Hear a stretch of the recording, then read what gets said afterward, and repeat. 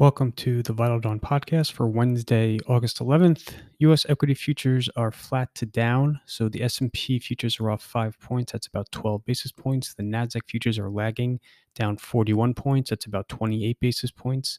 The Dow futures are flat.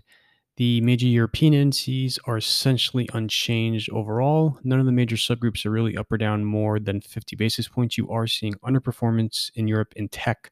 So consistent with what you're seeing in the U.S., and that's also in line with what you saw yesterday in the U.S. on Tuesday, whereby investors certainly sold growth and rotated into value cyclical stocks.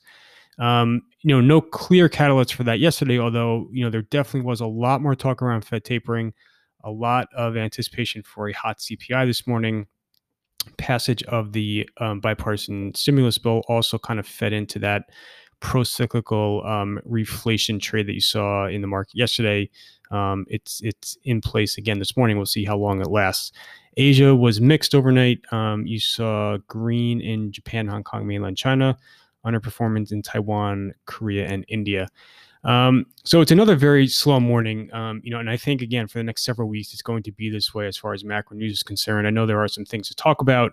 Nothing is really happening that is unexpected. So in Washington, you had the Senate pass the bipartisan stimulus bill yesterday. Earlier this morning, they passed the $3.5 trillion budget resolution on a complete party line basis, so 50-49. Congress will now go on break for the summer, returning in September. And as I've been mentioning now for a while, there are a huge amount of items on the agenda starting in September, many of which are going to cause some consternation in markets. So the Democrats will attempt to pass the bipartisan infrastructure bill through the House. They're going to attempt to pass the full $3.5 trillion reconciliation bill through the Senate and then the House. You have to deal with the debt ceiling. You have to deal with government funding. And then there are a bunch of other items as well that are in the mix. So, the debt ceiling in particular is not going to be included in the reconciliation bill, which means Democrats will need at least 10 Republicans to help them raise it. Republicans are insistent that they will not attempt to raise the debt ceiling so long as Democrats are moving forward with this reconciliation bill. So obviously there's a huge conflict there to begin with. And then you have within the Democratic Party, the conflict between centrists and progressives about how much they want to spend, how much they want to raise taxes, et cetera. So I think Washington is really going to be dominating, calendar Q4.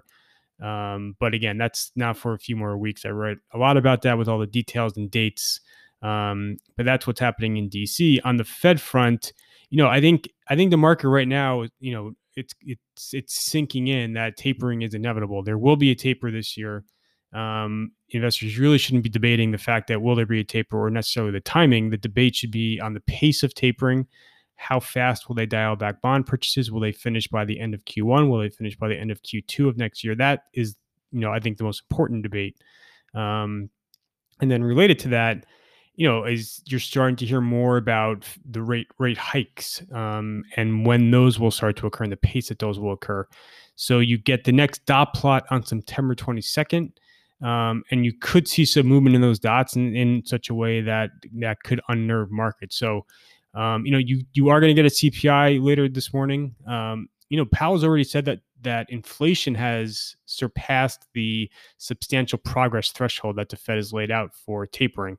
So there really isn't any doubt on tapering, on rather inflation. So if the CPI is hot today, you're still getting a taper. If the CPI slides a little bit, you're still getting a taper. So I don't really think the CPI is going to be that dramatic data point. The real critical variable that the Fed's looking for is jobs clarity. And you get really, if the September jobs report is, 500,000 plus, I think that just, again, it's a guarantee you're going to get a tapering. But the inflation threshold, it's really not in doubt. Inflation, has already surpassed the, like I said before, that substantial progress threshold that the Fed has laid out for tapering. So, like I said, I don't think the CPI today will be a huge market mover. And then just quickly on COVID, nothing all that incremental out overnight. There's a lot of focus on Florida and Texas in particular, with hospitalization figures in both states rising, hospital capacity figures kind of dwindling. But otherwise, nothing all that major as far as broader national trends with regards to COVID. So that's the macro backdrop for this morning. On the economic front, you did have some negative figures out of China, including the M2 money supply as well as new loans. There was an article just talking about how some of the services sectors are really starting to soften given the COVID restrictions that I put in place. Auto sale figures were out today, were also pretty soft for July. So certainly, the Chinese economy has already been in a slowing mode. And now you have kind of these incremental COVID restrictions that are placing even further pressure on it. I think offsetting that in the eyes of the market is just growing anticipation for further easing steps out of Beijing. And I think that's kind of keeping, preventing stocks from really reacting to the downside, given what's happening on the growth front in China. But we'll have to see how that all plays out. So that is all the macro items today. There were a bunch of earnings reports out of the U.S. last night. Again, these are all very small companies that really aren't going to impact the broader tape. You had Coinbase, you had AT&T come out and give an update on its fiber build. It's actually dialing back its expectations on that front because of supply chain constraints. You had a bunch of kind of smaller recent IPO tech stocks out last night with earnings. Again, very mixed. I have all the details in the piece today, so be sure to check that out. This morning, you had Wix come out with earnings, and you can now place Wix in the category of a COVID beneficiary company that is now suffering a hangover as the pandemic kind of fades. So Wix came in at the low end of expectations, and they're cutting their guidance for the year. They talk about a quote-unquote mild slowdown in the creation of new web presences.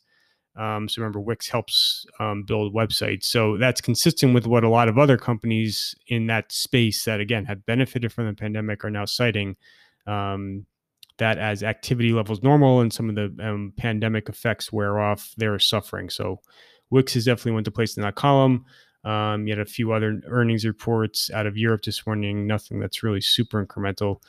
For the calendar in the U.S., so the CPI at 8:30 obviously will be important, but like I said, it should not really be a huge market impact. You have a few more Fed speakers, and then it's earnings. But again, there's really no one all that important other than maybe eBay tonight after the close. Tomorrow on Thursday, the earnings calendar is a bit more interesting. After the close, you have Disney, Airbnb, and DoorDash.